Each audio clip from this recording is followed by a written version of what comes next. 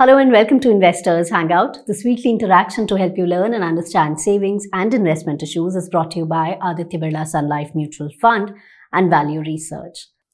Over the past few weeks, Sensex and Nifty are recording new highs and investors are sitting on huge gains. So is this the time for you to book profit, or is there any merit in staying invested? That's exactly what we'll discuss today. Welcome, Dhirendra. Thank you. Let's start today's episode with answering a very basic question. What does it mean, Sensex and Nifty hitting new highs? 70,000 means a nice round number. Feel happy because all your investments have gone up. And it also means that, in fact, for most investors investing in India, that 70,000 means much less, because 70,000 is a nice round number, but the small cap index has gone much more. Sensex and Nifty are large cap index. They haven't grown as much as where the investors are putting their money. So the happiness quotient of the normal investor is far higher than the Sensex. So 70,000 means nothing. It is a nice round number. Feel happy about it. And when the market is at an all-time high, going up a little higher, it becomes another all-time high. All-time high means nothing. In fact, if you do a bank deposit, your bank deposit is always at an all-time high, because the next one is always higher because it never goes down. In case of market-linked investment, it is little volatile. So once in a while it goes down and you feel you get shaken a bit. So don't take any message from 70,000. Some investors should do something, but most investors should do nothing. Okay. So most investors should do nothing. That means it's not a good time to book profits? Yes. I would say that the accidental investor who just drifted into the market and have gained, he should take his money out, feel happy about it. Then the investor who started 1 or 2 years ago and is still accumulating, doing his 5,000 rupee SIP, 10,000 rupee SIP, he should do nothing because you have nothing to lose. If you are investing for another 5, 7, 10 years, you will look back and see that, okay, that it was all a noise. It wasn't anything meaningful. If you have been investing for 5, 10 years and that money has become something substantial, if you have been able to accumulate 50 lakh rupees or 1 crore rupee, and that is a 10 years accumulation, then I think it makes sense to actually have 10%, 20%, 25%, even if this money is for long term, fixed income allocation, so that you don't have regret if the market cracks, and if market corrects, and you will be able to rebalance it. You will have money to invest in equity when the market corrects. So you will be able to profit from it. And then there is a completely different kind of investor who has been investing, successfully investing, sitting on handsome gains, and now he is approaching his goal, whether it be for some big time spending or approaching his retirement, that he needs to draw income from his investment.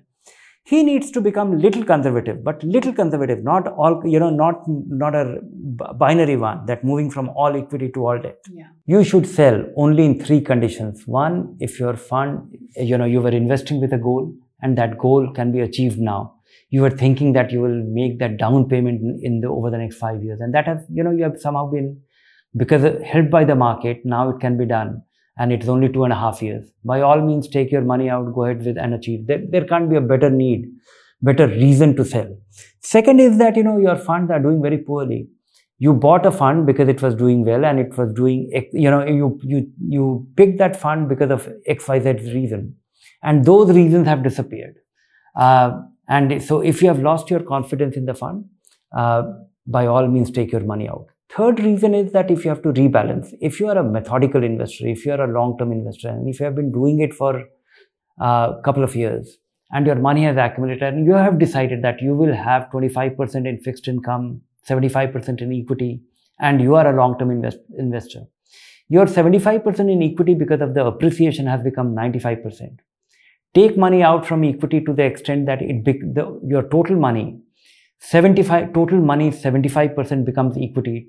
Redemption to that extent and investment in fixed income. So rebalancing or achieving your goal is a very natural reason why when you should sell some. And losing a faith, or a fund losing its plot, you should sell all, and you should not wait for the markets to be high or low. Generally, during bull markets, what should be an investor's strategy? How should they go about it? How should they navigate such markets? Bull market and bear markets are very essentially, that is how the markets are. They're either rising or they're falling. They're never in a state that, okay, they're steadily rising and, you have no anxiety. They cause anxiety. And so I think, just stick to your plan. If you have a plan, stick to your plan. If you don't have a plan, then plan it. And second is that, if you have been able to accumulate something sizable, which is something like 50 times of your annual income, right, then have your fixed income allocation, because having an allocation will give you some kind of shock absorber. Otherwise, just going up and going down, and you have the feeling of regret and not being able to profit from rebalancing. So that is the only methodical thing that a normal investor should do. And accidental investor should actually take his money out because he's sitting on profit. It will be a good story. It will be a happy story. And then he should plan it all over again. And one thing which I would like to caution investors, which, we tend to get in a market like this, when it is going up and attaining a new high every day, and the small caps are rising higher than large caps. And I come across a lot of happy investors.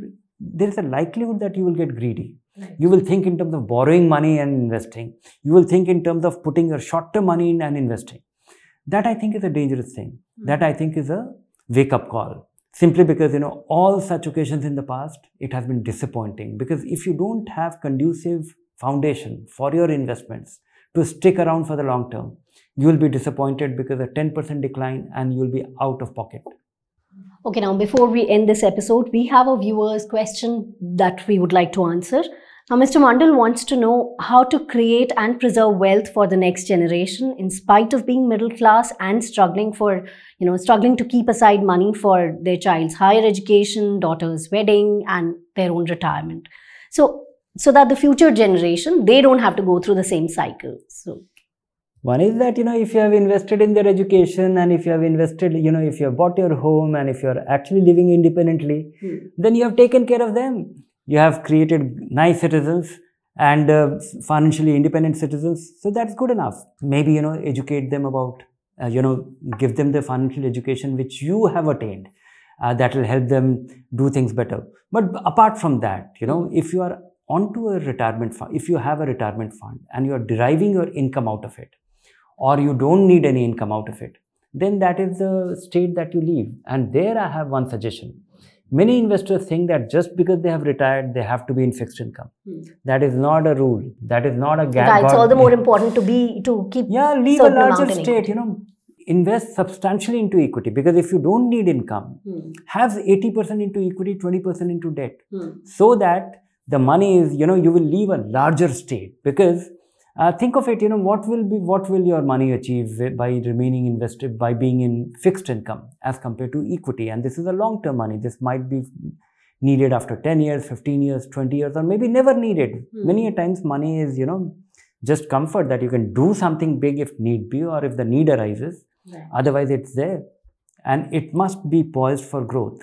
So keep watching this space for more information. If you like the show, do subscribe to our YouTube channel and keep sending in those questions, because we'll be taking them up in our subsequent episodes. Thanks for watching. Bye for now.